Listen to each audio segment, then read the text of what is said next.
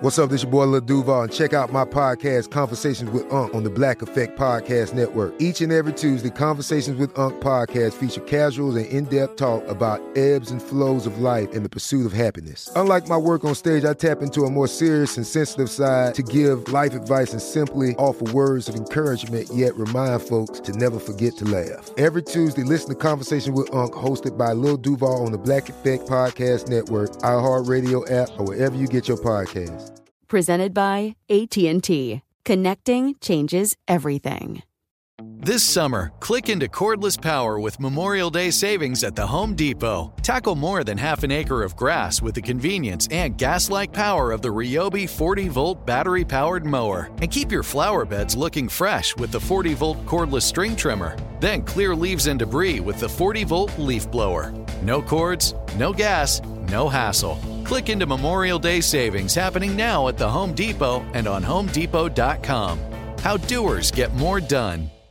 When you buy Kroger brand products, you feel like you're winning. That's because they offer proven quality at lower than low prices. In fact, we guarantee that you and your family will love how Kroger brand products taste, or you get your money back. So next time you're shopping for the family, look for delicious Kroger brand products, because they'll make you all feel like you're winning. Shop now, in-store, or online. Kroger, fresh for everyone. Welcome to Movie Crush, a production of iHeartRadio.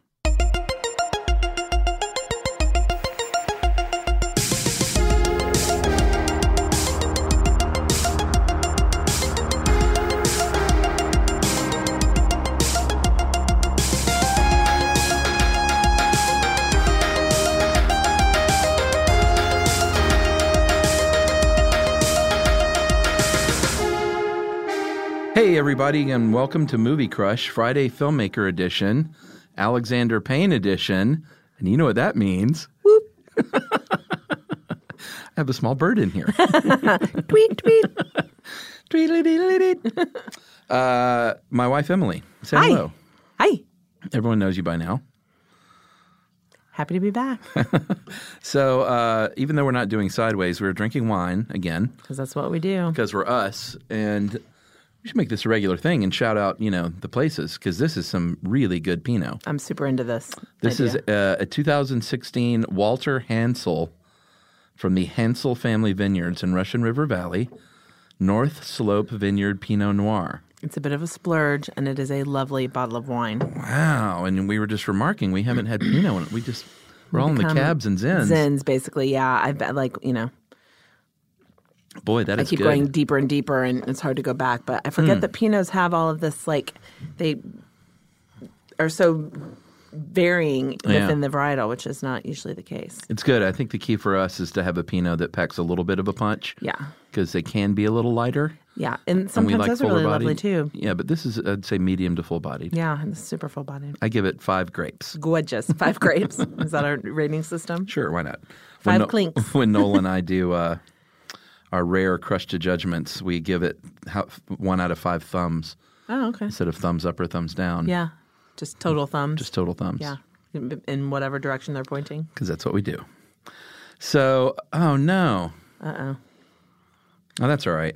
I had some trivia in here and it didn't save it. Oh, I was going to say you don't have me at home to email you the document that you need 5 minutes before you go. You start recording. Yeah, that's something that happens here, everyone. Emily will get a text. Are you still at home? Go on my computer. Yeah. Email me the thing. And I'm like, the one that you were working on 30 seconds before you left. You and I'm forgot sure everyone's to send like, it to you. get on the cloud, man. Right. What's your deal? I'll just look up the trivia later because there was some kind of interesting stuff, and I remember it anyway. You do have a mind for trivia. So, if you guys ever have a chance to play trivia with Chuck, get on his team. Are you kidding me? He's got a great mind. These people live to be on my trivia team. Well, I mean, pat yourself on the back. Well, no, it's because it's fun. I'm saying they could play against you, but he's, Take me down. No, whatever. Hashtag missing the point. We're off to a great start. Yeah. As usual. Keep drinking. Super clicking, yeah. Keep drinking, lady.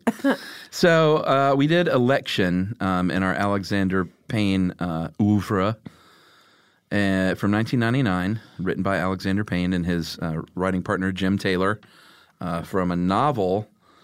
Who was the guy's name? Do you remember? No. It was a novel. And a guy apparently wrote this novel after the George W. Bush Al Gore election. Oh. And he was depressed and he Yeah. wanted to write something. And so he had an idea for a student council election. Right.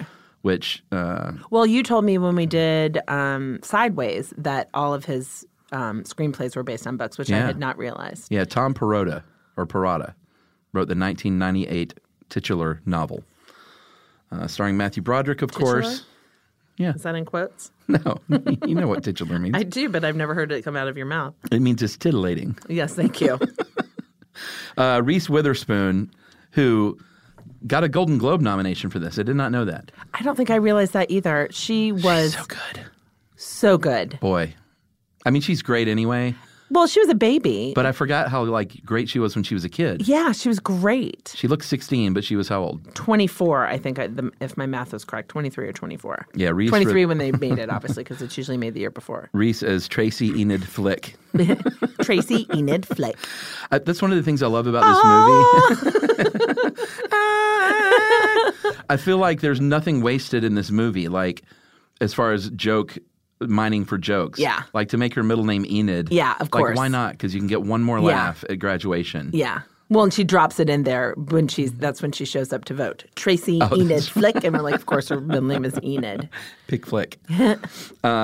Shot in Omaha, Nebraska, of course, which is Payne's stomping grounds. And he discovered Chris Klein for this movie and launched his career. Chris Klein was a high school student in Omaha. Okay, I'm kind of now And remembering they that. sent him to Alexander Payne, and he said that he had been at a bunch of plays and community theater. So it's not like he had never acted before, but this was his first film. He was great. And I forgot that piece of information. Well, important to mention, this was 1998. 99, I think shot at 98. It was 20 years ago. Yeah. Which, Crazy. yeah, I can't even get my mind around that gap of time because... No, because this isn't an oldie. It doesn't feel like Yeah, not at all. That means we're oldies. Yeah. But yeah, Chris Klein, I don't know about him as an actor in general. But Well, he went on to do American Pie, right? Wasn't that his kind which of... I think was released later this year. So I think he immediately started getting work. Yeah. Well, But he's not that great of an actor, but he's so good in this. He was great in this. He played that lovable, dumb puppy. Yeah. Like to a T. Oh, man. I mean, the most virtuous character in the movie Was him. Yeah, I mean, he's the moral sinner. Which is really funny. But when he was laying in bed praying and he prayed for his sister, basically, I know. you're just like, you sweet guy. Thank you for what I'm told is As the large penis. Yeah. What I'm told is a large penis. And That's a great scene when they all three have their prayers to Yeah. God. And I didn't notice this, but in the trivia, they all three have faux Tiffany lamps by their bedside. Oh, I didn't notice that either. Nice. It's a nice little production nod. Well, which is a great way to start this because the mundane sprinkler shot Yes. at this high school, like green space, whatever it was. And it's just, Yeah. And you hear that before. It's just a black screen. Yeah. And you're like, what is that? Yeah. And then when you see it, there's something about Alexander Payne. He captures the everyday and the mundane and yeah. the normal better than anybody else. well, because it's still, there's like kind of, it's like comedic almost. Because Yeah. it's like, what's great about that? But it's like the framing is usually like, the sprinkler was right in the middle of the frame. Yeah. And I'm not going to do justice by trying Well, and to. it was right behind the sprinkler, like the camel was sitting on the Yeah. ground, so you get that great Yeah. shot of the field, and everyone, just the sound of those sprinklers, the ones that, it's very reminiscent. that go across the field and Yeah. on the way back. So great. But it was just what a funny choice. And this was early on in his career too, right? So Yeah. there was was this his second movie? Yeah, this followed Citizen Ruth. Yeah. Which, I can't wait to do that. Oh yeah. Yeah, we've gone all out of order. But it's funny to go from like Sideways, that was 10 years ago, right? More than that, I think. Backwards. Just like in his Oh, as far- storytelling and sure. like what he focuses on, but he's still, and then right into Matthew Broderick walking into the crappy teacher's lounge. Like there is nothing sexy about this teacher's lounge at Yeah. all. It's so, there's even like, I noticed there was like a piece of industrial machinery like crammed in the corner next to the refrigerator. It's like, I know. it just is It's so so real. plain and there's nothing art department Well, but it is, though. about That's it. the beauty of well, it. yes, there's extra art department, but what you would Life layer. normally life layer, yes. He invented the life layer, as far as he life layered the life layer. Yeah, he double layered. Not to be confused with the mind flayer. Oh, people are so happy. Little Stranger Things nod. So they introduce, and I always go on and on in the show about the efficiency of character introductions and like telling you all you need to know. And it's Broderick working out at first, and then he goes through the school. And in that, like you said, the teacher's lounge. Yeah, well, he's getting ready in the gym, like the gym locker room, basically. Gym locker room. Yeah, which is equally grim. And I need to say this is so silly, but anytime I see Matthew Broderick running, anytime I see him in a shower, and anytime I see him doing his hair, I can only think of Ferris Bueller. Yeah. But I will say, I remember this was, I don't know, I can't remember what he did between Ferris and this, but if it was it a lot? I mean, this was 99. Ferris Bueller's Day Off was like 86 or something. I know, 87. but I remember seeing him and thinking, oh my God, Matthew Broderick is old. He's our age. Or he's a little bit older. He's a little bit older. But compared to the Ferris, I guess I don't remember, like, there wasn't a lot of watching him grow up, and then he's like this kind of, like he all of a sudden he it's looks like the same too. That's but he's part a of the baby problem. compared to how he looks now. It's just funny at the time. I was thinking this is old Matthew Broderick. Yeah, because no, totally. But now, like, what was he just in that we saw? Oh, he was in the Better Things, right? Yeah, the therapist to Sam for a little while. Which now he looks like a grandpa. And he's our age. He finally went gray after like 100 years. He doesn't really look like a grandpa. He still has a baby face. And so then they introduced Tracy Flick in the same manner, and she's just so. From the very beginning, she's organizing her clipboards and everything to get her campaign signatures. Well, and there's a face, this pursing of the lips, this like crisp quality in which she speaks, and like she flares her nostrils a lot, which kind of makes her nose look really angular. Like it's this. She just nailed that character of this like hyper organized, competitive, competent person. Like but you don't want to go rounds. Well, yeah, because that's the whole thing of this movie is like it really says a lot about popularity and friendship because Paul's like the most popular kid in school. He's dumb as a rock. But he's also really sweet and generous and giving. And she's motivated. Yeah. Like her ambition has kept her from even like focusing on friendships. Like, I know. That's just that's not on her to-do list. And she's called bitch, cunt. Remember? I know. I will say yes. At the end, Tammy calls her a cunt. Tammy, yeah. But sidebar, I was thinking about the frequent use of bitch in this movie. I know. And it jarred me every time because that's just like, that doesn't. This dated, I mean, there were a few things in this movie that you probably wouldn't get away with especially today. Men calling young girls bitches. Yeah, the principal called her that behind closed doors. It was like that just. That little bitch Tracy Flick. I know. And I was like, oh my God, you could never say my that. My ears. It did kind of make me like. Just shudder a little bit. But I mean, I think that's exactly what went on behind closed doors. Of course. In please, schools. It still does, but it's just like it's not I bet kosher. Not as much because a principal, at least today, would be scared to say that in front of somebody. Yeah. Let's hope. And there was something about my my student council experience. I, as you know, but I'm not sure. I think the listeners know this stuff. But that was my jam. I was baby. athletic, but not good enough to be on like. We had really great varsity sports teams. I wasn't good enough to be on those. Varsity volleyball. So I know you were fucking varsity volleyball and softball and all that stuff. I wasn't varsity softball. But I did student government and ran and was the vice president of student council. And it was great. I had a great time. It was really, really fun. And this just... I don't know. I think it kind of spoke to me partially because of that. Sure. I mean, I wasn't involved in I did those elections and I hung those banners and painted those things in the garage and like hung them up. I voted in those. Yeah. But I mean, I don't know how much of the source material really nailed it from the book and how much it was just Alexander Payne and Jim Taylor and the art department, but they just really I remember those paints and those big like rolls of colored paper for sure because that's what all of like the homecoming all the dances went up on those any pep rallies or whatever. Heaven so that was a thing.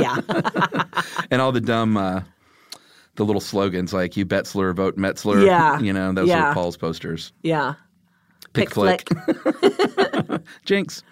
And then at the very beginning of the film there's a bit of a like the gun goes. You see the gun in Act 1, you know it's going to go off in Act 3, but in this case, the gun is spilled Chinese food on the floor. Oh yeah, and you don't even know it the first time you see this movie. You just see Matthew Broderick spill the Chinese food, and you see the But unintentionally, the janitor. It wasn't an act of aggression. I know. Like he wasn't And he even may like, have even cleaned it you up. know he Like, cleaned it up. Of course he did. But the janitor was like, "Oh, fuck that guy." Yeah, the janitor, who was a real high school janitor, by the way. Of course he was. He And- looked like he looked like Freddy Krueger, actually, who was a high school janitor. Freddy Krueger. Wasn't he he? had like glasses. He looked like a different kind of serial killer.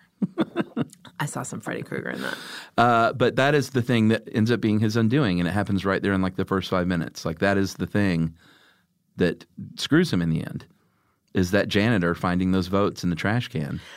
But again, that to me was such a silly kind of like comeback, because obviously Matthew Broderick I think it was cleaned up. tongue-in-cheek. Yeah, of course it was, which everything in an Alexander Payne movie was. But yes, you're right. True. That is the thing that ended up putting the nail in his coffin. And Alexander Payne said he was interested At Kerber High. In a movie with multiple voiceovers and multiple perspectives.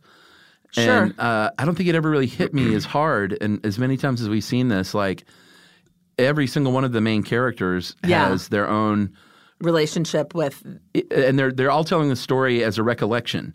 So it's Tracy, it's Matthew Broderick, it's Tammy, and it's Paul. And it sounds like they're almost being deposed or something, because they're telling the story of what happened back then. I never thought about that. Like that. I guess really I don't have that. I'm just cool. picturing the prayers to Jesus and it's like this great like voiceover from the future of them like recounting what happened. Yeah. That like, I don't know how it all started with that darn student council election. Yeah, his at least too, because his life went from, picture book to moving to a completely different city. Yeah, that's true. A new season of Bridgerton is here. And with it, a new season of Bridgerton, the official podcast. I'm your host, Gabrielle Collins, and this season, we are bringing fans even deeper into the ton. Colin Bridgerton has returned from his travels abroad. Is betrothal written in the stars for the eligible bachelor? Meanwhile, the ton is reverberating with speculation of who holds Lady Whistledown's pen.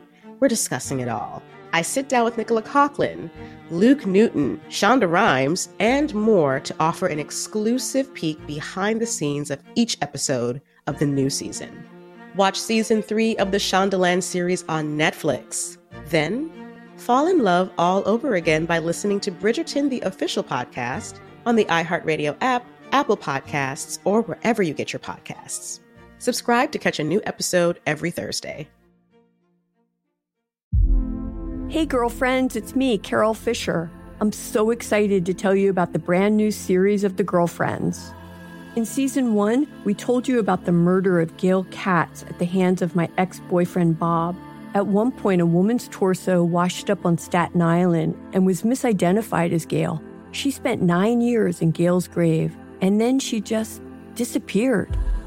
It's almost like it's become this moral obligation to find her. And that's what we're going to do. Find this missing girlfriend and tell her story. With the help of some of your favorite girlfriends from season 1, like my producer, Anna. Oh my God. My friend, Dr. Mindy Shapiro. Hi, it's Dr. Shapiro, and I'd like to speak with the Deputy Medical Examiner. And of course, Gail's sister, Elaine Katz. Having no closure, it kills you. Join us as we try to solve a 35-year-old cold case. It's not going to be easy, but it's going to be one hell of a ride. What? I can't believe this. Listen to season 2 of The Girlfriends, Our Lost Sister on the iHeartRadio app, Apple Podcasts, or wherever you get your podcasts. I'm Elliot Connie, and this is Family Therapy. My best hopes, I guess, identify the life that I want and work towards it. I never seen a man take care of my mother the way she needed to be taken care of. I get the impression that you don't feel like you've done everything right as a father. Is that true? That's true, and I'm not offended by that. Thank you for going through those things, and thank you for overcoming them. Wow. Thank God for deliverance. Every time I have one of our sessions be positive. It just keeps me going. I feel like my focus is redirected in a different aspect of my life now. So, how'd we do today? We did good. The Black Effect presents Family Therapy. Listen now on the Black Effect Podcast Network, iHeartRadio app, Apple Podcasts, or wherever you get your podcasts.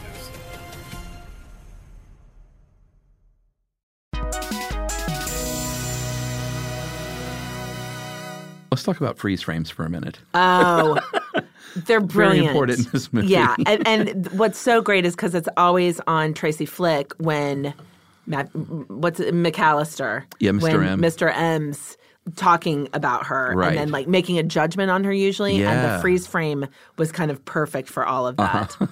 And, you know, that first one where this is where it's like, how do you describe it? With like her lip up. It's a very unattractive pose. Yeah, she was right in the middle of like explaining something in class. Which she'd already irritated the shit out of him by like, she was like the ooh, pick me student. And he was like, kept trying not to pick her. Yeah. Yeah, it's hot in here. I'm It's over hot here as shit in wilting here. a little bit. I'm like sweating.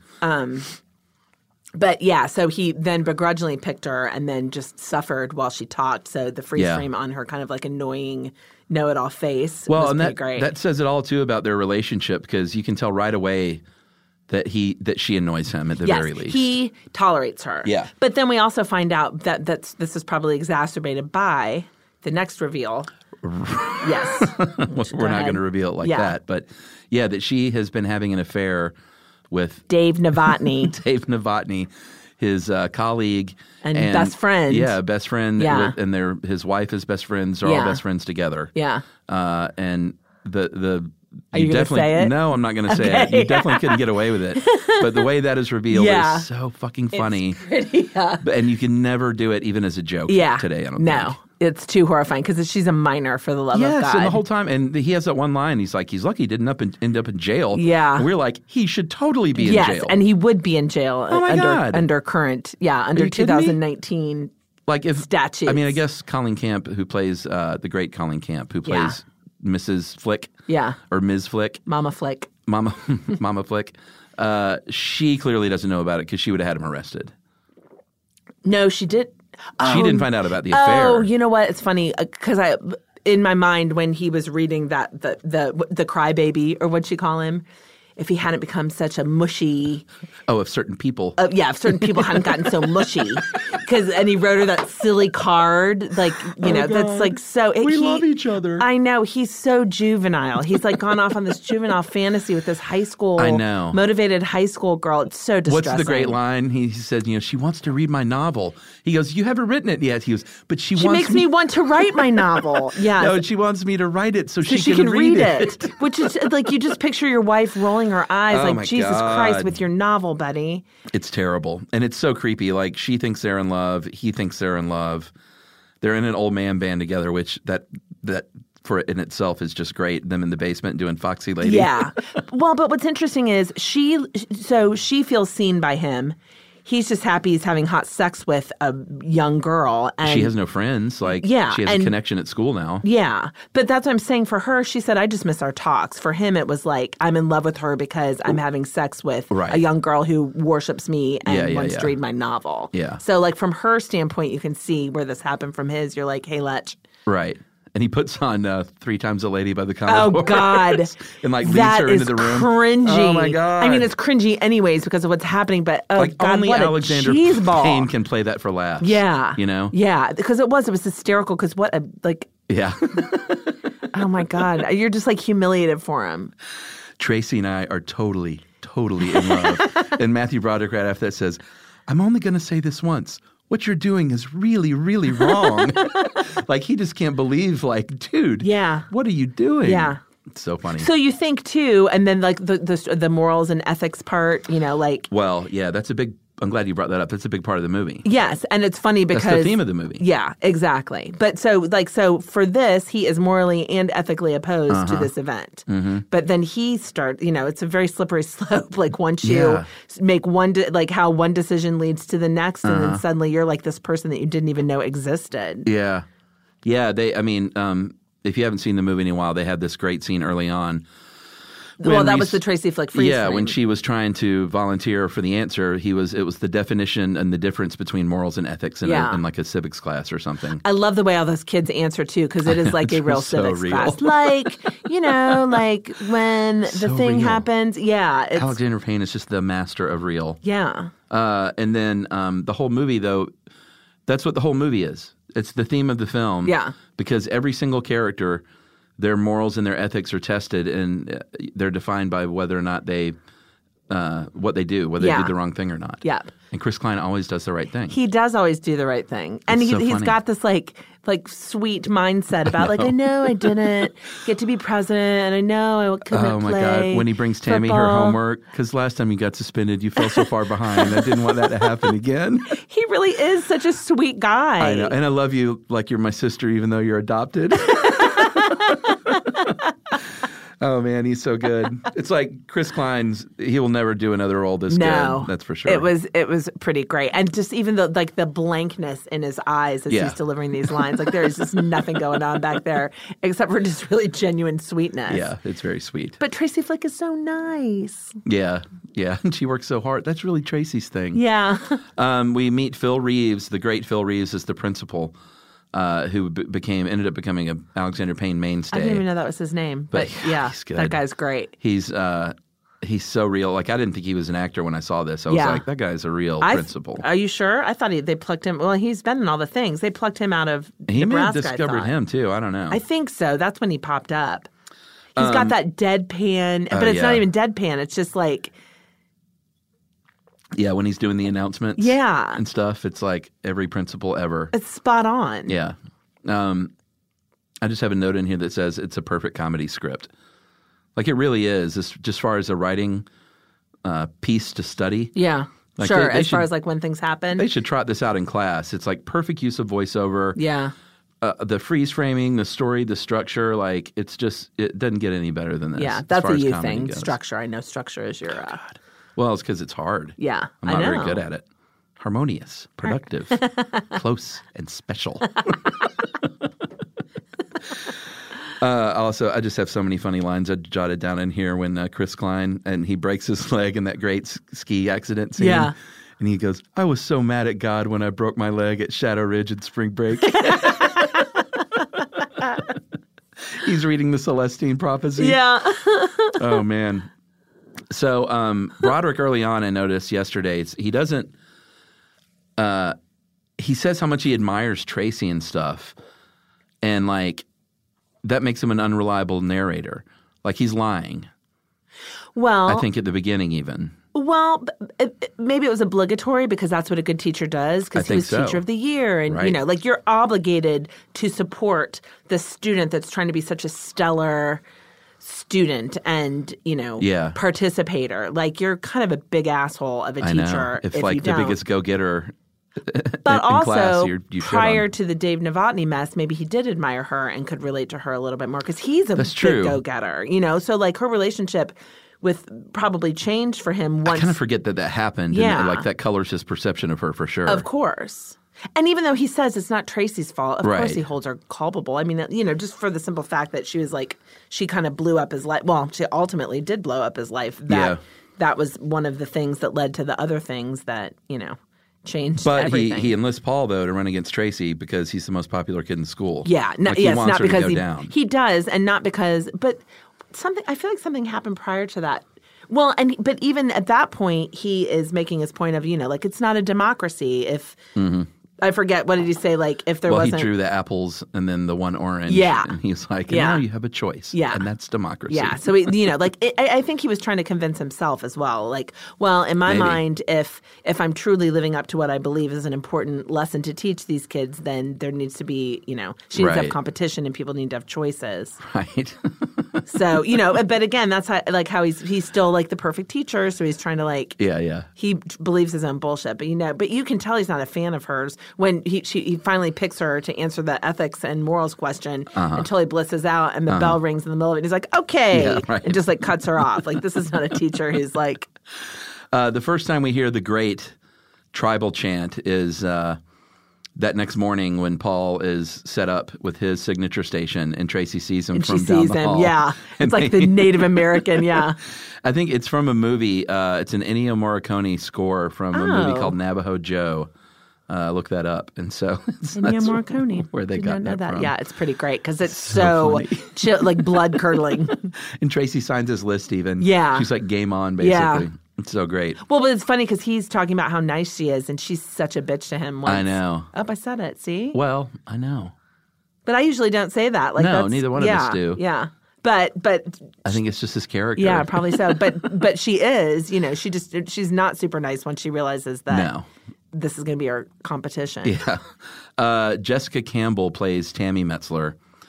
And I don't think she's done a ton since then, but she's so good in this. She was fantastic. And again, like with the Alexander Payne, like the real stuff, like everyone knew that girl who was, she was gay. She didn't fit in. She was sort of punk rock, and she was like, fuck school. But she truly was punk rock because she didn't really care that she didn't give fit a shit. in. She loved it when she got suspended. Yeah. That speech that she gives is just like one of the great moments in the movie. It's pretty great. And she gets the entire school is on Don't their vote feet. at all. Yeah, which of course that's what high school kids want to hear. Like it's all nice, like the do-gooders, but they want the person that's like, fuck this. Who cares fuck the about establishment this stupid election? Yeah, and everyone's like, huh? Oh, man. It's so good. I mean, she's awesome. Was really like, I remember when I first saw it, she was the highlight of the film for me because she so does not care. Yeah, but she's like, she's a well-rounded character because she's sweet to Paul when he brings the homework. Remember? She's kind of like, thanks, Paul. She was about as sweet as it gets. Yeah, but like you can tell that like she appreciated his kindness, I think. I think I disagree. I remember looking at Really? her face like, okay, thanks. Well, I don't think Like, she what's appreciated next? having the work. Right. But I think she was kind of like, I think she kind of thinks my big, dumb, sweet brother. See, I think more she No? just tolerated him. Yeah, that's my, I mean, so. Obviously we'll never know. So our takeaways can be different, but. They have that one heavy scene, though, where Tammy goes to, and it sets up the whole fact that where she goes to think under the high tension wires, because that's later where she finds another example of just how perfectly this script fits together. That's later where Tracy throws away the campaign posters and she busts her. Finds them, yeah. But she's sitting in there. Remember that really sad voiceover where she talks about going under the high tension wires and what it would be like to just disintegrate and not even be there? It's really, really sad. I'm not remembering this at all. Yeah, it's just like this, it's her voiceover when she's out there, and it's like, it's the one really sad kind of heavy moment of the movie when Tammy talks about she dreams of lying under there and disintegrating and what that would be like. But it makes sense, too, if there's this world that she lives in that she can't fit into, of course. Immaculate Heart. That's yeah, where she needs I know, to be. exactly. It's great. Another great line, after Paul hooks up with Lisa, who was previously kissing on Tammy. Yeah. And again, everyone knew that girl too. Yeah, of course. She experiments a little I'm bit not with gay. other girls. I'm not really gay. I'm different from you. But he said, it opens on his face when he's getting the blowjob. Yeah. And he talks about just how surprised and how great everything was. He goes, and every day after school, we go to Lisa's house to fuck and have a hot tub. Delivered in that just like, just lyrical, yeah. And then Tammy enters the race. And so it's just like all these things are setting up in this movie just so perfectly. Tammy enters the race because she's mad at Not Paul even mad about at Paul. Lisa. She's mad at Lisa about Paul, and true. now she's trying to get them both back. Yeah, but Paul is oblivious. He's like, why? He's like, why are you mad at me? Why would you do this, man? And Lisa's like, she's doing this because of me. And he's like, why? What a dum-dum. Yeah. So then what you have is a parallel story. You've got the student council election going on. And I think that's what I love about this movie is both the A story and the B story are perfectly in sync and timed and like dovetail at the end with Paul or with Mr. M and Linda Novotny. Right. And there's that very first shot when he looks at her ass when she walks by. Right. In and her you're like mom jeans. Yeah, in her like practical mom jeans with her baby. Those are in style now, but in 1999 that was a really funny like pair of jeans to be wearing. And why are they in style now? That's a different conversation. We can talk about they that. Weren't good in the 80s. But I do want to shout out Delaney Driscoll as Linda Novotny. So good. She's great. But it sets up, She seems like she could have been a B-story. real person.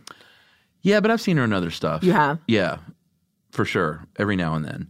And it sets up that they're friends and all, and then he has that, they go shopping, and then he's driving by the hotel. Yeah, and throws out like, should we get a room? Should we get a room? Yeah. Oh my God. It's just like Well, you're just like, ew, ew, don't be that guy. And in that subplot, what's going on is he can't get his wife pregnant.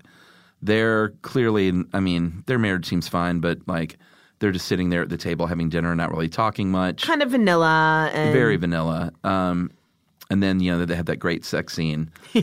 Fill me up. Fill me up. Just like that. Oh, God. And then he sees Linda's face and then Tracy's like face. the slide that comes in and then Tracy's face. And that's when she's like talking about being productive. Yeah. And, like with her lips, it's like close up on her mouth. What does she say? You said it earlier. Oh, where is it here? Harmonious, productive, close, and special. Just like that, Mr. McAllister. But they Alexander Payne's not afraid of like a dumb joke back then. Like his movies now, he definitely went on to mature as a filmmaker with stuff like Sideways and Descendants, I think. Yeah. That's what I'm saying. Like watching this, like there were things that he wouldn't do anymore. No. That kind of set him apart in his early directing career. But it wasn't ever like American Pie No. dumb. It was still like smart satire. Yeah. But he wasn't afraid to like, go base. Yeah. For like there was a lot of base. For a joke. Should we get a room?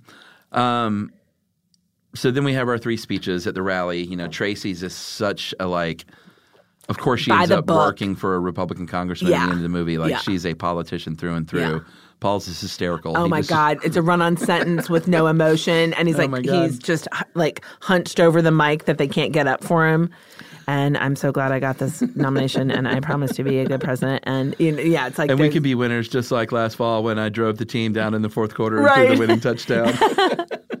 That is what I want everyone to feel all the time. But everyone has seen that kid too. Again, it's like they nail all these high school archetypes. Yeah, like no one's running against the disabled kid. Right. Like that is such a minor detail. Yeah. But such a thing. He's running for the vice president unopposed. Yeah. That's such a thing that would happen. Sure. Like in high school. Yeah, like he was a shoo-in for this, obviously. Of course. Yeah. And then Tammy's just great speech. Yeah. And that, he sets the camera up and just pulls back very slowly. Yeah. When she's just like inciting anarchy, basically. Yeah. So good. So then the B story sort of intensifies when Jim goes over to fix Linda's drain clog. And then they had that great kiss when they kind of waltz into the scene. And that score, Alexander Payne with his great scores. Yeah. And they waltz in and they're kissing. And it sets in motion like this whole hotel idea when she's like, let's meet at that hotel. It sets in motion kind of the funniest sequence of the movie. Oh, when he gives a pop quiz and then splits? The whole thing. He goes into school. He gives them the pop quiz. He goes, hustles out to buy chocolate and flowers, champagne. At Walgreens. Is that right? Yes. Oh, yeah. Yeah. He pulled up to Walgreens and got all of their finest box. So he got Walgreens champagne. And flowers and chocolate, yeah. But one of the funniest parts in the movie, and I read Alexander Payne says that he took this movie based on the balls washing shot. Yeah, which he stops to do in the hotel. Yes, he's setting up the hotel and he gets in the tub and he washes his ass and his balls. And Alexander Payne said he read that and he said, and I decided I wanted to do the movie just so I could shoot that scene. Which was a very unassuming scene, but you know what he's doing. Oh, it's And he's great. like motoring around and driving around that little compact car. Doing the Ferris Bueller run. Yeah. It's so good. Yeah. And where he kind of runs with his upper half not moving. Oh, yeah. That's what I kept thinking of. He was that when they showed the sort of whimsical sports car in the south of France driving around fantasy, or was that later on? That was a weird thing. When it popped in, I think that was the end of it, like when he pulled back up from doing that maybe. Yeah. Like as he was leaving the hotel, he was like, kind of picturing himself. And he's in his little Ford Fiesta in like, late fall Omaha. Yeah. Like dusty. Gray and drab and that's another Payne sort of having fun thing too though. Like he didn't do that stuff much later on. No, because it was a bit of a cheesy touch in watching it 20 years later, but funny. Like you see where he's, you didn't need that to know that that's where his head was, but right, yeah, for sure. Tracy tears down the shit, and that's when that whole plot is going to set in motion. Yeah. As to the ultimate end game that's going to come. Which is important too. She didn't start off to do that. She was just trying to fix her poster. Yeah. Then she falls, and then that was just like you can like she's been on a thin line with all of this competition and stuff, and it's the thing that breaks her. But that's kind of also what happens. Like some of these other decisions that McAllister happens. It's like things that happen in the moment, right? Where they don't necessarily. That's not their intention. But it just starts taking stuff downhill. Yeah. Like it wasn't. He didn't have some big master plan. No, and again, he can always justify it though. Right. There's like this. He can do the thing and then justify it. She has to be stopped. Yeah. I pictured all the people that were going to suffer. Oh yeah. Well, he's kind of right though. I know, because she is. She's really not having those social relationships is going to make her an insufferable boss, but probably a really great successful politician. Yeah. She said, Reese said that she still today gets female politicians when she meets them will say Tracy Flick. That was my girl. Awesome. And even Hillary Clinton said people always came up to me and said stuff about me being like Tracy Flick. Wow. And she was like, well, not sure really how to take that. Yeah, thanks. It's funny. But yeah, even I forgot when it's a pretty important little detail because you're right. She doesn't go in there to tear down the poster. She ends up doing it and even looks down at the paper cuts like, like what just happened? The scarred hands of Jesus. Like she snaps. What have I done? Yeah, she literally just snaps. It's like she just loses her shit. Like, and you've got to think this young child, who's not equipped for this kind of pressure that she puts on herself. And clearly, there are moments where you see that her mom is completely pushing her in this direction. Mom gives her a Valium. Yeah. Well, maybe it's because you didn't listen to my notes about your speech. Yeah. You didn't take my ideas for, it's just clear like. Where it comes from. Single mother appears. Sure. Like I'm going to, and she's like she was, what did she do? She's a paralegal. But she became a paralegal after something else. But it's like she's, obviously like this super capable person who ended up, with the cards that she was dealt. So she's like going to live her life through her child. Right. That's why she got up and decorated 480 cupcakes at the crack of dawn. Right. She is living her life through Tracy, isn't she? Yeah. Yeah. She's not doing her any favors, though. No. She didn't have any friends. Yeah, that's like what high school is just as much about social development as it is about career potential. Yeah, exactly. Because if you don't get good then, it gets harder later. So, did everyone hear that? Big advice flying out of Emily's mouth. And I'm not saying you have to be popular. I was not popular. You can still be sure successful. You were popular. No, I was well-liked. That's different than popular. Tomato. So he knows she did it. Yes, like he does. Knows. And because he doesn't beat around the bush, he calls her on it. He basically accuses her. Oh, that's of a great scene. He's like, "Oh, really? Because I think you did it." Yeah. And she has that great argument. And she goes, "With all of my responsibilities, I often have to come in on the weekends, and I had permission to do so." It's like she's the high school student that comes in on a Saturday night to like do yearbook layout or whatever. Yeah. God. And that's when they have that. Not me in high school. No, I was sort of I was in a lot of clubs and stuff, but I'd never me. I mean, I know you. I wasn't like the hardest worker there. I sort of just being around. That's how I was in high school, which is not like me as an adult. But I was not. Yeah, you are Tracy Flick now. No, I'm not. Take that back. Well, I mean, as far as just your ambition and motivation. And fastidious and organized and come on. In high school, I was not like that. I was all about the social. But you have tons of friends. I'm not saying No. You're not like Tracy in that way. No, I didn't mean that. But I'm digging myself out now. Yeah, just stop talking. You were fine. Because I was trying to make the point, which is that I was not that hard of a worker. I was told many, many times by all of my parents that I was not working up to my full potential. That was that could have been in my yearbook. I was a later bloomer. Oh, we both are. Yeah. That's when, and by the way, this is when they have one of my favorite exchanges in the movie. The certain people exchange is just what I'll call it. I think certain people. Oh, yeah. Like we were talking about earlier. It's so good. Yeah. Boy, it's so heated. Yeah. And he She does. She digs in, which is he thinks I'm the teacher, and he sort of thinks he has the upper hand. A power and she play. fucking destroys him. She can hold her own. That's when you know she's going to be fine. When they can't even get their own wife pregnant, and he's just the look on his face is just horror and I know. What am I hearing? And I'm going to cut her in her sleep. Oh my God. if they hadn't gotten so mushy. That was really, if certain people hadn't been so mushy. Oh my God, she's so good. She's great. It's easy to forget and just sort of, I don't know, think that that's her and what she's like or something, but like. She embodied that character. I know, it's such a good performance. You know, I was trying to think too, it's like she did Cruel Intentions, that was huge for her. And Man on the Moon. Man on the Moon first was great, but she was like 12 in that. She was adorable, She was too. so darling Those in little that. kid pictures of her and the Girl Scouts in this movie on the wall. Pretty great. Just cute as a button. But I was trying to think, too, she was in Fear, that Marky Mark movie. Oh, that's right. I didn't see that. But I'm trying to think of, she was like just teenager, so this was like her first kind of like starring role probably, well, where she has a part of kind of cool role. Yeah. Yes, like indie movie. Yeah. Like Alexander Payne, you got good cred if you're in one of his films.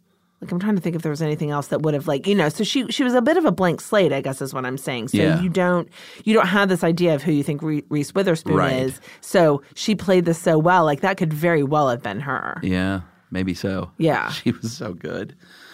And her hair, like, he always does such a great job with his...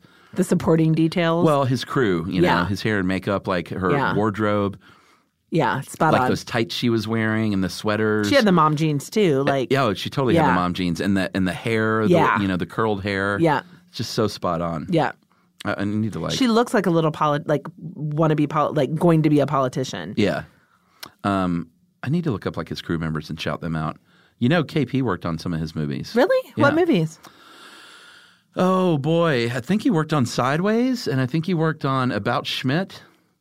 I did not know that. And maybe Nebraska. Our friend Kevin Pierce, folks, who we knew in, I guess, Atlanta first, right? You did?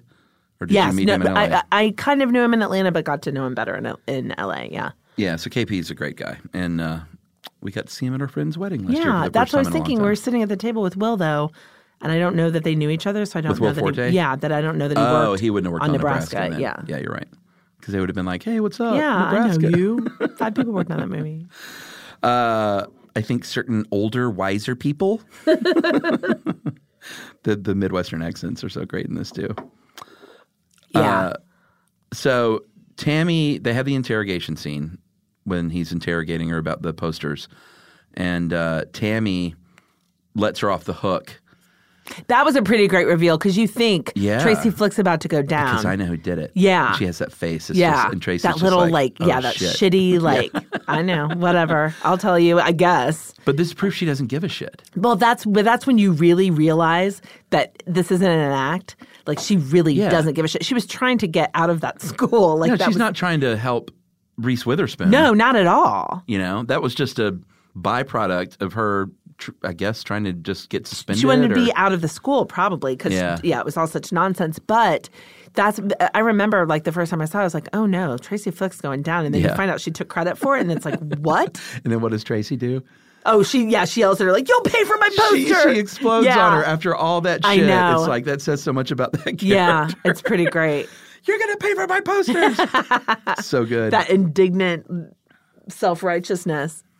I have written down here, Matthew Broderick running, so Ferris Bueller. So then the next thing happens in the film that is probably my favorite detail of this whole movie. Do you know what I'm about to say? No, I'm letting you lead, so I've totally blissed out. The bee sting. Oh, God, yeah. That it's funny because at the end it ends up looking very something about Mary. Like, I realized, like, that just exaggerated, like... Oh, my God. And it really does add to the events that happen because it's like, it's so sad sack. Yeah, and what it does is, like, there's no reason to do it other than to... belabor. Just make everything worse for him. Yeah. Like, the worst day He's ever. He's more beleaguered. Yeah, more beleaguered. Yeah. And he... It mirrors his downfall. Like, the eye gets worse and worse, swollen. and he gets more disheveled looking and more like unkempt, and he's sleeping in his car and he's pissing on the front lawn. Well, but he's at his ends at this point. Like, his life has literally just imploded. And, he's like trying to keep it together because he's got this reputation. But you see him start to slip. Even the way he's talking to the kids, like he's always been Mr. M and this trusted guy. Yeah. And he just starts being an asshole. I know. Yeah, it just unravels. It's one of my favorite things to see in a movie. Really? Yes. Oh, I hate it. The unraveling of, like, a funny unraveling of a character. I only want someone to unravel if they're a terrible person. But when he gets stung, the way it dawns on him about how bad it hurts, because at first he just puts his hand through it and he goes, ow, ow.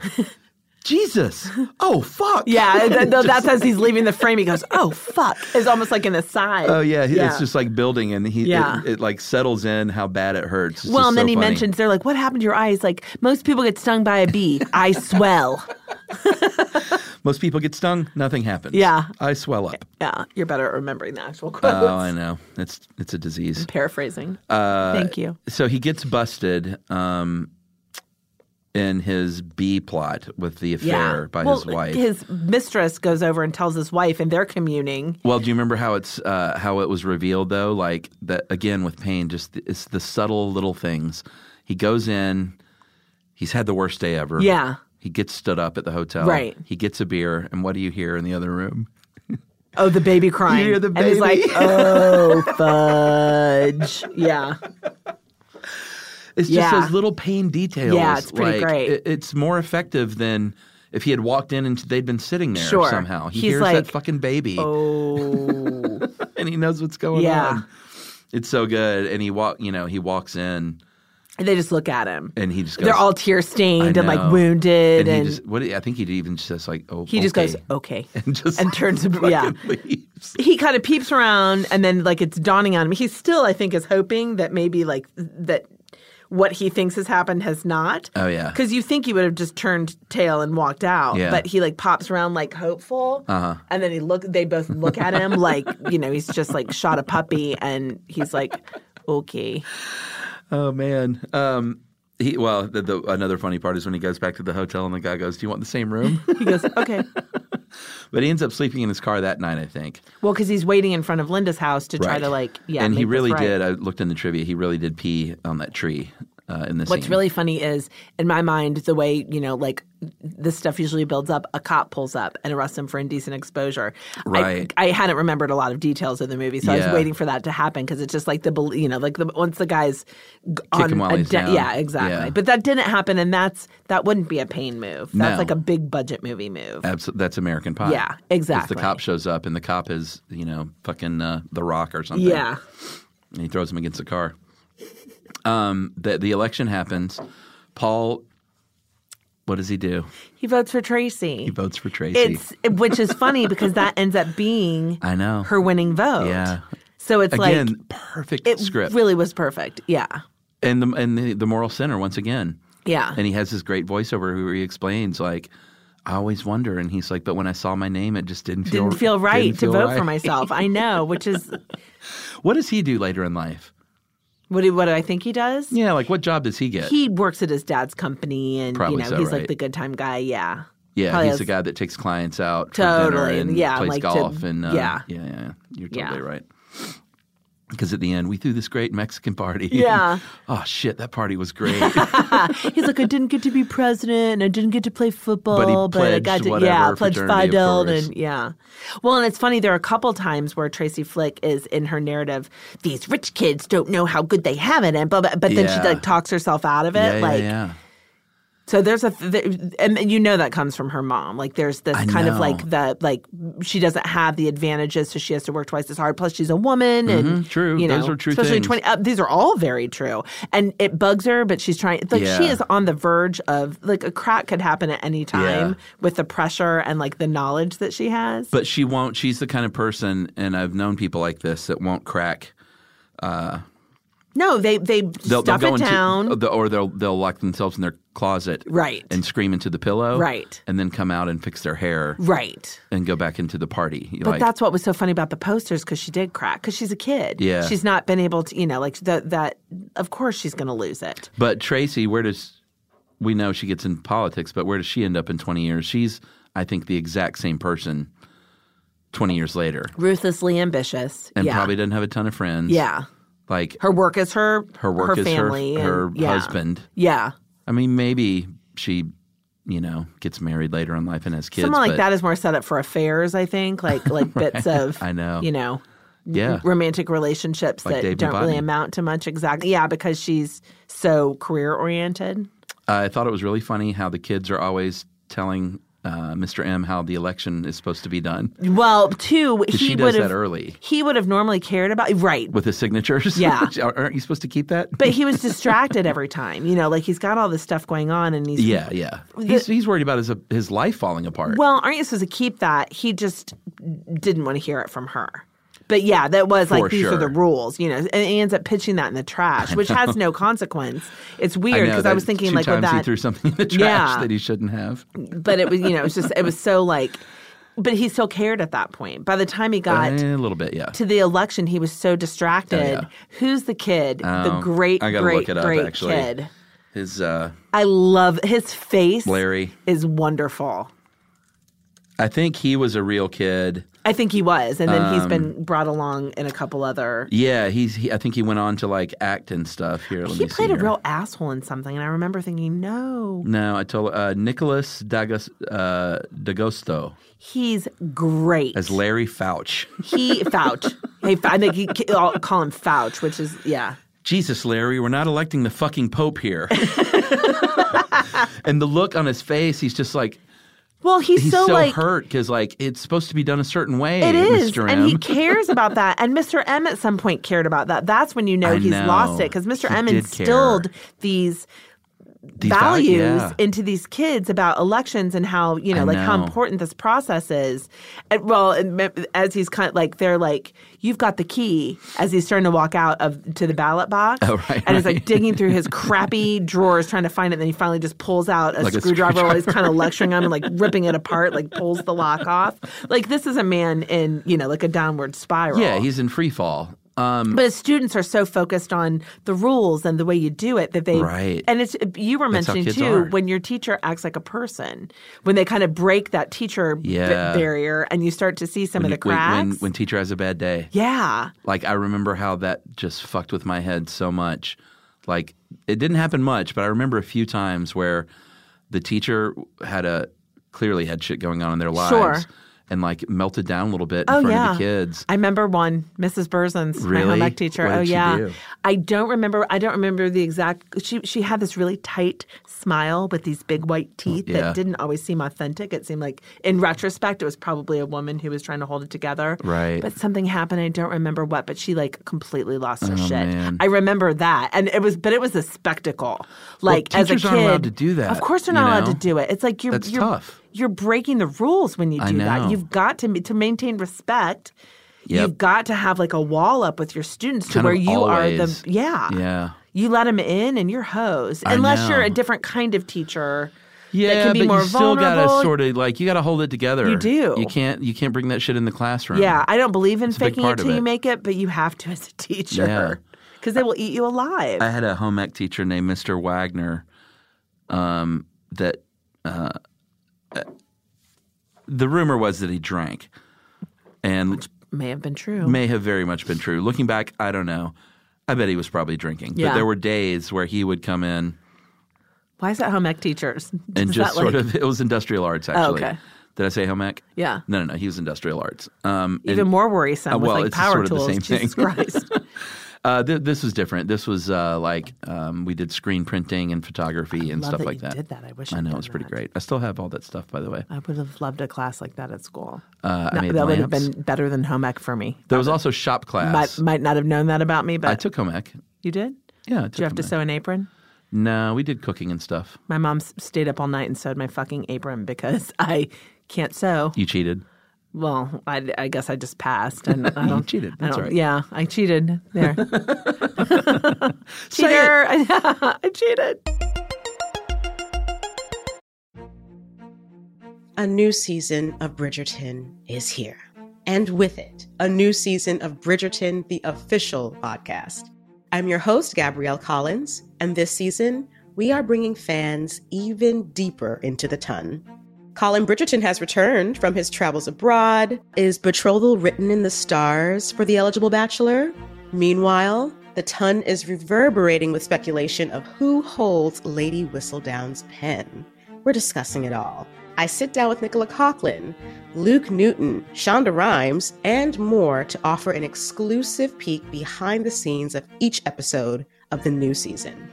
Watch season 3 of the Shondaland series on Netflix. Then, Fall in love all over again by listening to Bridgerton, the official podcast, on the iHeartRadio app, Apple Podcasts, or wherever you get your podcasts. Subscribe to catch a new episode every Thursday. Hey, girlfriends, it's me, Carol Fisher. I'm so excited to tell you about the brand new series of The Girlfriends.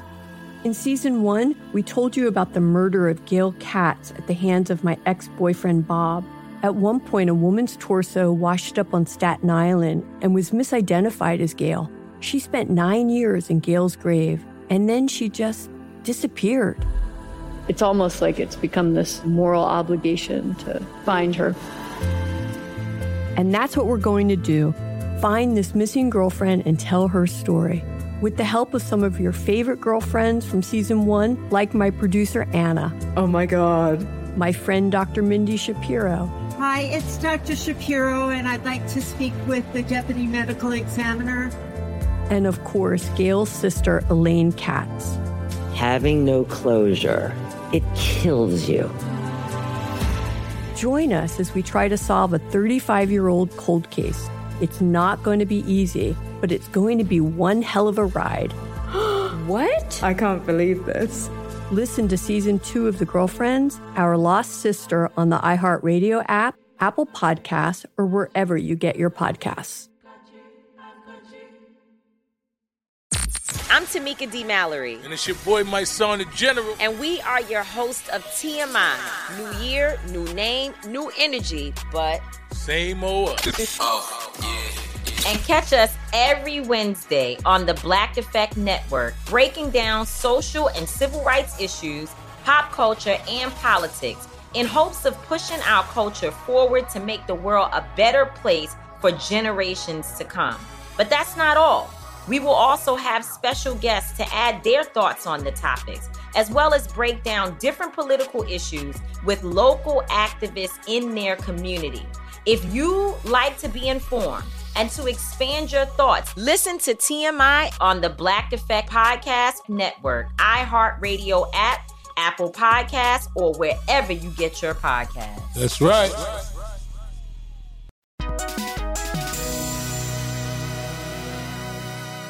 Yeah, Mr. Wagner would come in and some days would just shuffle sort of to his desk and say, today is just a free work day.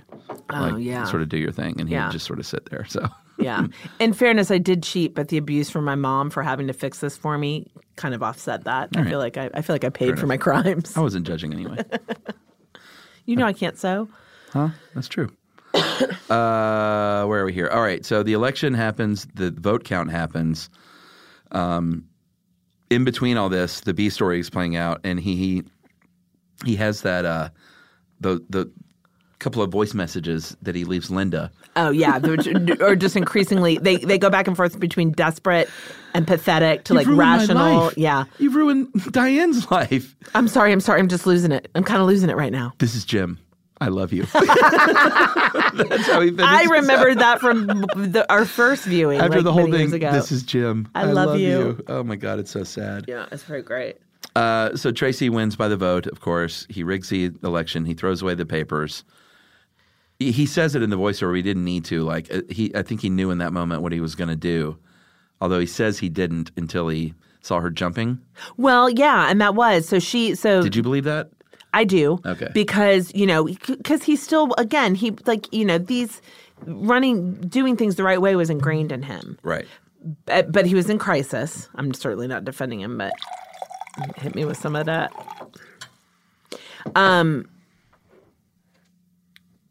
He was in crisis. He was in crisis, and Tracy had peeked in, and there were 2 students in the room. One was counting the votes. What was the other? Just like a watcher, like a security guard. That kid was cute too. Yeah, he was Tracy darling. The thumbs up. Yeah.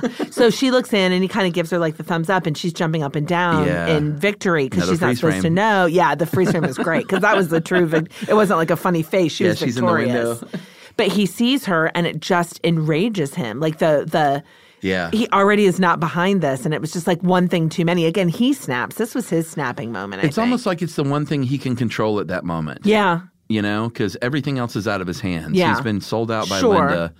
He doesn't know where he's going to live. He doesn't his whole personal life is in ruin. Up in arms. Yeah. Yeah. But then he justifies it, as he has all of his other decisions where, he's like, I'm saving countless others from, He even says she has to be stopped. Yeah. But it's like, she's a kid, man. I know.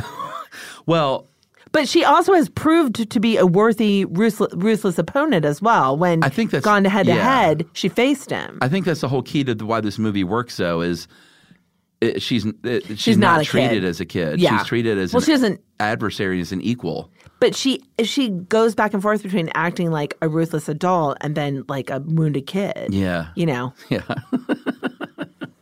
He's so sloppy, though. You don't throw that shit in the trash can like that. Dipshit. Like, put Stick it in your pocket. Yes. I mean, come on. Eat it. Take it, like... Or grab it later, even, like before you go it down out. the toilet. Yeah, there are like a million things you could have done.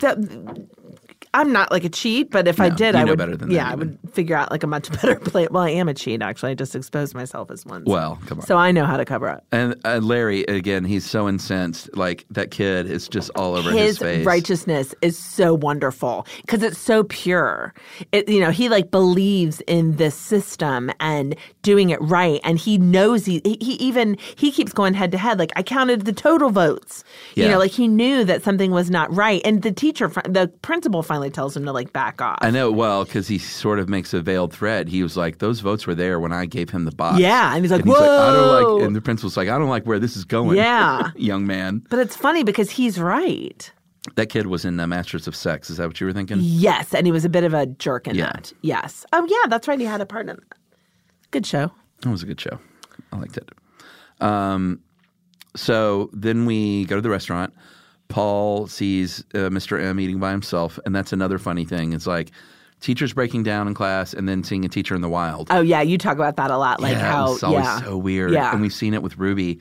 Oh, yeah. She saw one of, they were out at the Mexican place we went that night. And Libby and Chan were and there. They all had their margaritas, and Ruby, the look on her face was just like... Yeah, just seeing them sitting at a table. Yeah, it rocks your world that they exist outside of...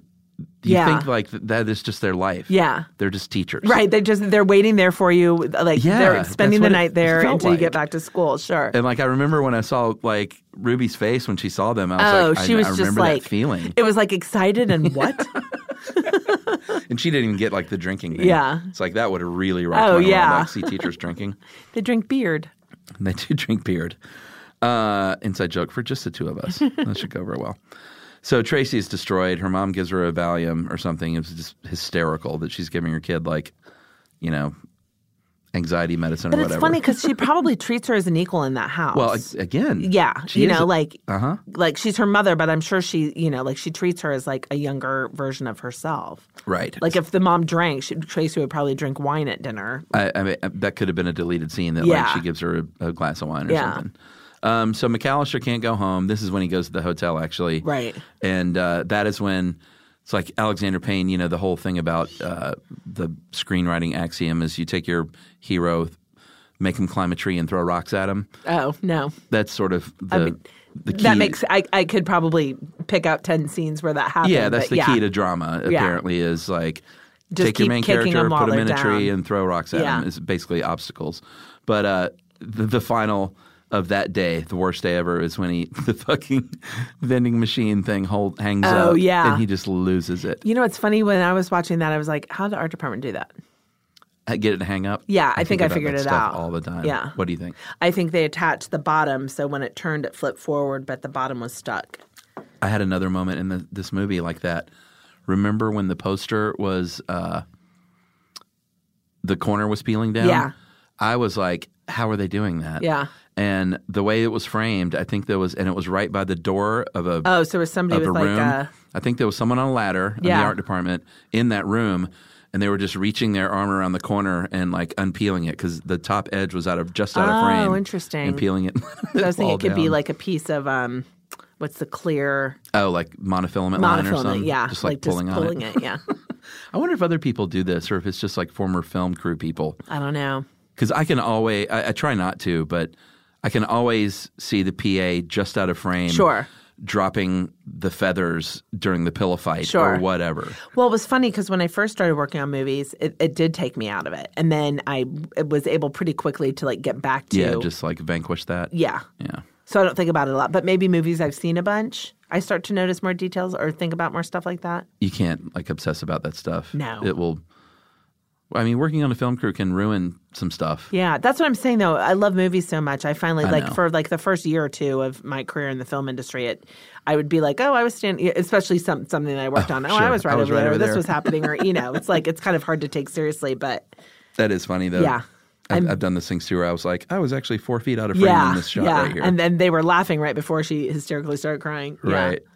Yeah. So then the big reveal when Broderick, you remember he wakes up in the hotel and he's like, today's a new day. Yeah, somehow he's able, talk about mindset. mindset. We were having a conversation about mindset. He's able to like, this is a new opportunity to start fresh with my life. And, he's like giving it no morning time whatsoever. No. Yeah. No, but and maybe it dawns on him that, and maybe it's best that this movie didn't go too deep down that voiceover rabbit hole. Like, my marriage wasn't so great after all. And like, you didn't need all that stuff. No, it kind of like, he's a practical person. Yeah. And yeah, for sure. But he goes into school. With a bit of a spring in his step. Yeah, the principal wants to see him. And he barges in and goes, you rang? And he stops. Because there's that great shot of all of them. Tracy, her mom, the principal. Larry. Yeah, who is like. Fucking Larry. Yeah, like. Scowling. Yeah, his face is so mad. Oh my God. Perfectly, just like you are dog shit. Oh, he thinks he's scum. Yeah, like he's like on the bottom of his shoe. Well, we'll get to the stoplight scene in a minute. I think Matt Malloy's in there. Matt Malloy's in there. Vice principal, it's funny because he was very underused in this. He's always there. But he just was like an extra face. And then the janitor, of course. Yeah. But it's funny because Tracy is not mad. She's upset, which is such a kid reaction. Yeah. Like, how could my teacher do this like to crying, me? Right? No, she's just got like a big frowny face on. Okay. Her mom is like, I will shoot steel beams through your liver with my eyes right now. I don't know why. That's how specific they could be. She could target his liver. Like, as you would as a mother. Like when you turn around, you're probably going to die from a swift kick. Success? Yes. Exactly. Especially for her. Yes. Like, that's the one thing you're not going to fuck with. Yeah. Especially, again, since it's been made such a point of, like, she's had to rise above obstacles. She wasn't just handed things. And here's this teacher is like trying to take it from her. Yeah. It's such a great shot and such a great scene, though. And they go through all the faces. So it's like he gets hit with all the faces, and it's just like in a rounder. Yeah, and that great line, it's so sad. He said in the end, it was very simple. I offered my resignation, and he accepted it. My career at Carver High was over. It was over. Yeah. So where do you go? Oh, no, but then he pulls up to the stoplight. Yeah. And we get the great scene where Larry fucking spits on his car. Like, he rolls down his window, and you don't know what's going to happen, and McAllister's just kind of watching him, and then he just... And McAllister, even before that, sort of gives him a little like hi. Like, sort of like, I'm sorry. Like, are we good? And he just hawks a loogie on his window. I mean, it's the utter, like, you are garbage. Yeah. Broderick does so good in that scene, though. Like, just that face he makes. There's so much, like, face acting going on. But then the best part that really just is the nail in the coffin for everything is that it's a little news item that he said it's one of those things that is just like weird enough or whatever to be picked up by the newswire. And then suddenly this is like nationwide. Email it. Email it to one another. Yeah. And post it on. And post on bulletin boards. Yeah. It's like in this day, he would have been like a celebrity, like in a bad way for it. But he kind of was. Exposed, like, and it would have been 10 minutes later. They showed a map and it just spread like wildfire because it's like, who would do that? Who does that? So then he's persona non grata, basically. Like, there's nowhere. He's got to leave Omaha. A wife. He's got no job. Yeah. He's got a reputation. He's got a little Ford Fiesta or whatever that is. So where do you go? New York City. That great music. Living in his garden apartment. You like the basement. It's funny, though, like the resolution of all the characters, it's really neat to see because, of course, everything works out for Paul. He goes to college, and everything's going to work out for Paul his whole life. He's got great privilege, exactly. He's got a wealthy father. He's privilege, got wealth, yeah. But again, and also he's a decent human really being. Nice guy. Yeah, so you don't hate him for having these things. He's just a big doof. Tammy ends up at Immaculate Heart, which is perfect. With Jennifer, they play that Donovan song. I hope we'll never be apart ever. God, but so her good. obsession is a little bit concerning. The way she gets so into these girls. That's the high school thing, though. Course it is. Like every love is the biggest love ever. Course. You know, she was just devastated when Lisa left her. And Lisa wasn't even gay. You know? She was just like that, made out a few times. Experimenting thing. Yeah. Tracy ends up, of course, working for a Republican congressman and successful, but alone, you get the feeling still. Like, you can't really tell, but like... Well, based on her history. I guess I was thinking about before that. She talks about everyone has that last voiceover, and she said there were no signatures in my yearbook or whatever. She said for somebody who, or did you say it? I'm like mixing up. It's like for somebody who was able to win a big election, you think they would have more friends. Yeah, I'm trying to remember how that, if you said that or if she said that, whatever.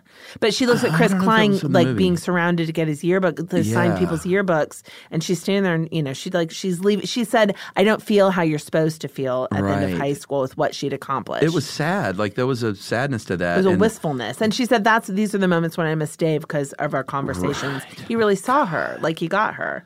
I wonder what he's up to now. Yeah, and then he's tagging groceries at a you know what it was though? I looked up, a Stop and Shop. No, it was on the trivia. That's actually it was the hardware store, same hardware store where Kurtwood Smith worked in Citizen Ruth. Oh, no way! Yeah, it was a little insider thing, and he was stamping the stuff that Ruth was huffing. No this, way. Like spray glaze or whatever. I love that they did that. That's fantastic. Well, here's another one then. You know how they kept showing like little close-ups of the news articles? Yeah. If you freeze framed on one, it said had words or whatever, and it like said the side article. Yeah, but you know sometimes you could. I remember when DVDs had freeze frame, and I would like read. Oh, I totally like, what is that? Because the art department makes that shit. Yeah. And it said, by the way, if you're reading this now. And seeing if we really wrote real stuff, you'd be better served to go out and rent Citizen Ruth and watch that. That'd be better use of your time than sitting here and reading what the art department is trying to do to fill in the blanks or something like that. Hysterical. It was really funny. I remember in college you could just fill in with like Latin words that just kind of repeated. Oh, so, right. Yeah. Well, if you don't close up on it, I guess. Yeah. But the sad thing about Tracy, though, like what we were talking about with like high school ends for her on a sad note. Yeah. She didn't get her yearbook signed. She still didn't have friends. And she thinks college is going to be different. Right. She hopes to meet her people. And college is not different. Yeah. It's just a bunch of like social people. It's people being social. It's called the world. Yeah. And like it's sort of like this kid has to have this come to Jesus about how the world is. And she's going to be the one married to her job. But usually people in college do find their people. In her classes, True. She would find her people, and in her major, not necessarily in her dorm. Maybe, unless she puts everyone off. Yeah, that's true.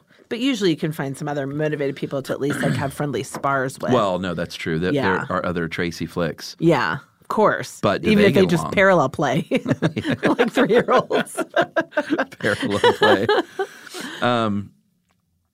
And then the great line from Broderick, what happens when a man loses everything? And it's got the close-up of the limp penis of the Neanderthal or whatever in the Museum of Natural History. What happens when a man loses everything? And again, that's Alexander Payne back then just being like, let's do a close-up of this like limp dick. Yeah. Because it was symbolism, you know. That's what he is basically at that point. I didn't really think about that. But that's when he ends up in New York. Yeah. And the ending is perfect. Like, you don't want him to be ruined. Of course not. But it's funny because he ends up with another kind of vanilla woman. Yeah.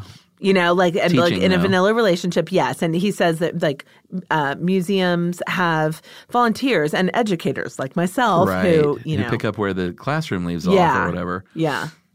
We want Mr. M to be okay. Of like, course, it's not like he was a bad guy. Well, he made some bad choices. But you can also see why he made some of his choices, especially with Tracy Flick. She's kind of insufferable. I know. Like, you have to be a pretty patient person well, who's to the like villain find of this movie? Like, that's a big question. Does there have to be one? I don't know. That's what I like about indies. It doesn't have to be so clear cut. Like, they're all very fallible people. Right. You know, there are a lot of bad complexity choices made here. Sure. Yeah. Yeah. Yeah, for sure.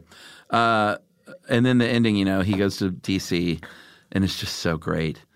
The final freeze frame of the thing. Does he have the moment when he sees her where the No. I don't know why in my mind that happened. No, he didn't. They didn't do the tribal chant with her. But that's the last freeze frame, though, is when she sort of like, does she see him out of the corner of her eye? I don't think so. I don't think so either. And the line the eye line didn't even make it look like, quite right, was it? But he starts off, that voiceover is so well written because he starts off just sort of like magnanimous. Yeah. And then it just sort of builds, and he's like, it's fine, it's no big deal. And then he's like, but what's she doing in that limo?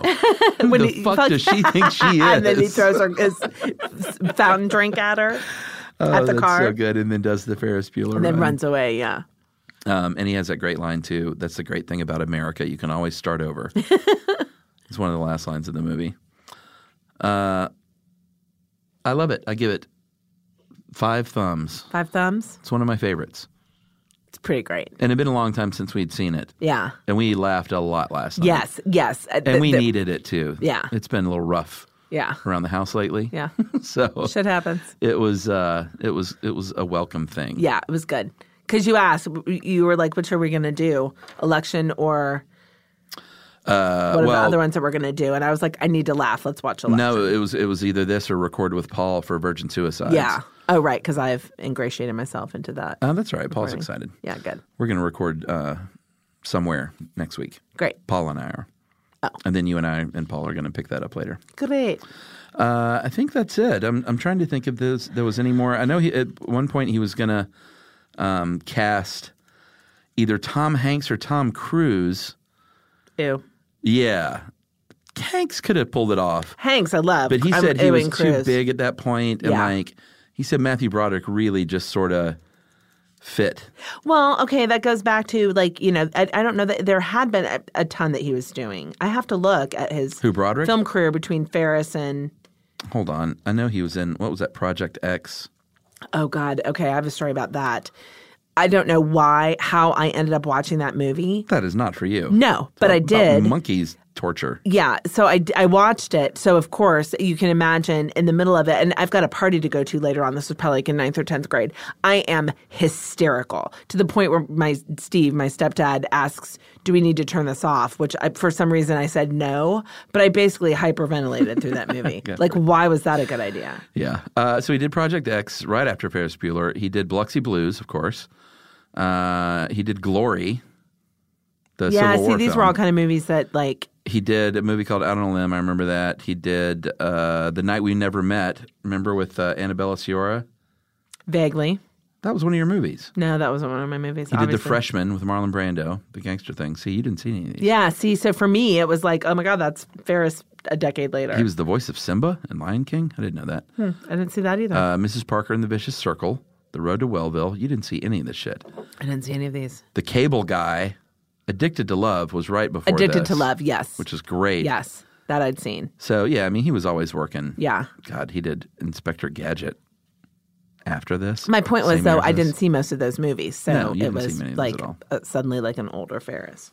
God, love me some MB. He's really wonderful. Talk about a dream guest. And I love SJP, so they're Of course. like They're one of the great my couples. little magic couple. They, you'd be really sad if they broke up, huh? They'd be one of those ones where I was like, it would shoot a spear through my heart. You know, it would shoot a metal laser through your liver. Yeah. What was that? Eye lasers through my liver. No, that's because, that is out of anger. This would be out of sadness. So. Oh, here it is. I wanted to mention this. The original ending was reshot. In the novel and originally in the movie, it tested poorly. He goes to work at a car dealership, and Tracy comes to buy a car from him. And they have this moment, and she drives him home.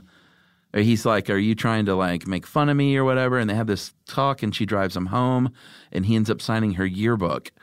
And everyone was just like, it's way too nice of an ending. No, yeah. And it was sort of a sweet ending where they sort of forgave each other. And Alexander Payne was like, I screwed up. No. Like I should have just kept it pain. Yeah. Brought the pain. But also, like, what part, there'd be without some, like, mitigating circumstances in the middle of that where something happened, like, what would draw these two people back to each other to where that there'd be worked. peace? No, not at all. Thora Birch was playing Tammy Metzler for a little while, then left. Oh, interesting. On She'd the be third great. day. Huh. I She wonder left why. on the third day. It said creative differences with Alexander Payne. She'd have been sad, but she'd have been great in that. Yeah, but I can boy, see her. the actress I know. Jessica Campbell was so Loved good. her. And apparently Reese Witherspoon wanted to play, or she wasn't sure if she wanted to play Tammy or Oh, really? Tracy at first. Yeah, which is so funny because like, duh, she so is Tracy Flick. Yeah, but you never know. Those braces, Tammy's braces, really just like. Oh yeah, for sure. All right, you got anything else? I don't believe so. I think we did a good job here. Yeah. What do you want to do next? I guess Citizen Ruth. Oh yeah, Keep going back. Yeah. Citizen Ruth. Yeah. All right. We love that movie. Love it. We've seen that semi recently, and it's an interesting time to be discussing it too. It is. We'll get to dig into politics and the rights of women. All the things that control make me their crazy. own bodies. All right, everyone. That's it for us. Look out for Emily again in probably another 5 or 6 weeks. We'll get you back in here. Yeah. And maybe sooner for Paul's movie for Virgin Suicides. Yes, I insisted on participating in that one. And thanks for listening, everyone. We'll see you next week. Good night.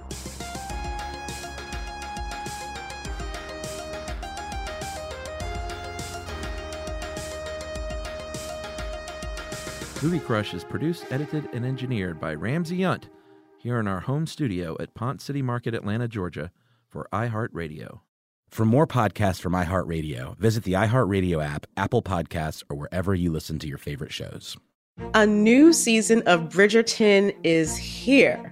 And with it, a new season of Bridgerton, the official podcast. I'm your host, Gabby Collins, and this season, we are bringing fans even deeper into the ton. Watch season 3 of the Shondaland series on Netflix. Then fall in love all over again by listening to Bridgerton, the official podcast, on the iHeartRadio app, Apple Podcasts, or wherever you get your podcasts.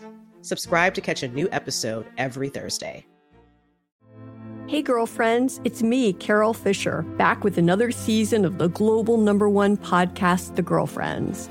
Last time, we investigated the murder of Gail Katz. This time, we're uncovering the identity of the woman who was buried in Gail's grave for a decade before she disappeared. Join me and the rest of the club as we tell her story. Listen to Season 2 of The Girlfriends, Our Lost Sister on the iHeartRadio app, Apple Podcasts, or wherever you get your podcasts. Hi, I'm Michael Rappaport. And I'm Kibi Rappaport. And together we're hosting Rappaport's Reality Podcast. We have a passion for reality TV, and we're inviting you into our living room. We're dissecting the drama, and we're giving praise to the single greatest form of entertainment on television today. That is right. Reality TV is the greatest form of entertainment on television today. Listen to Rappaport's Reality with me, Kibi Rappaport. And me, Michael Rappaport, on the iHeartRadio app, Apple Podcast, or wherever you get your podcast.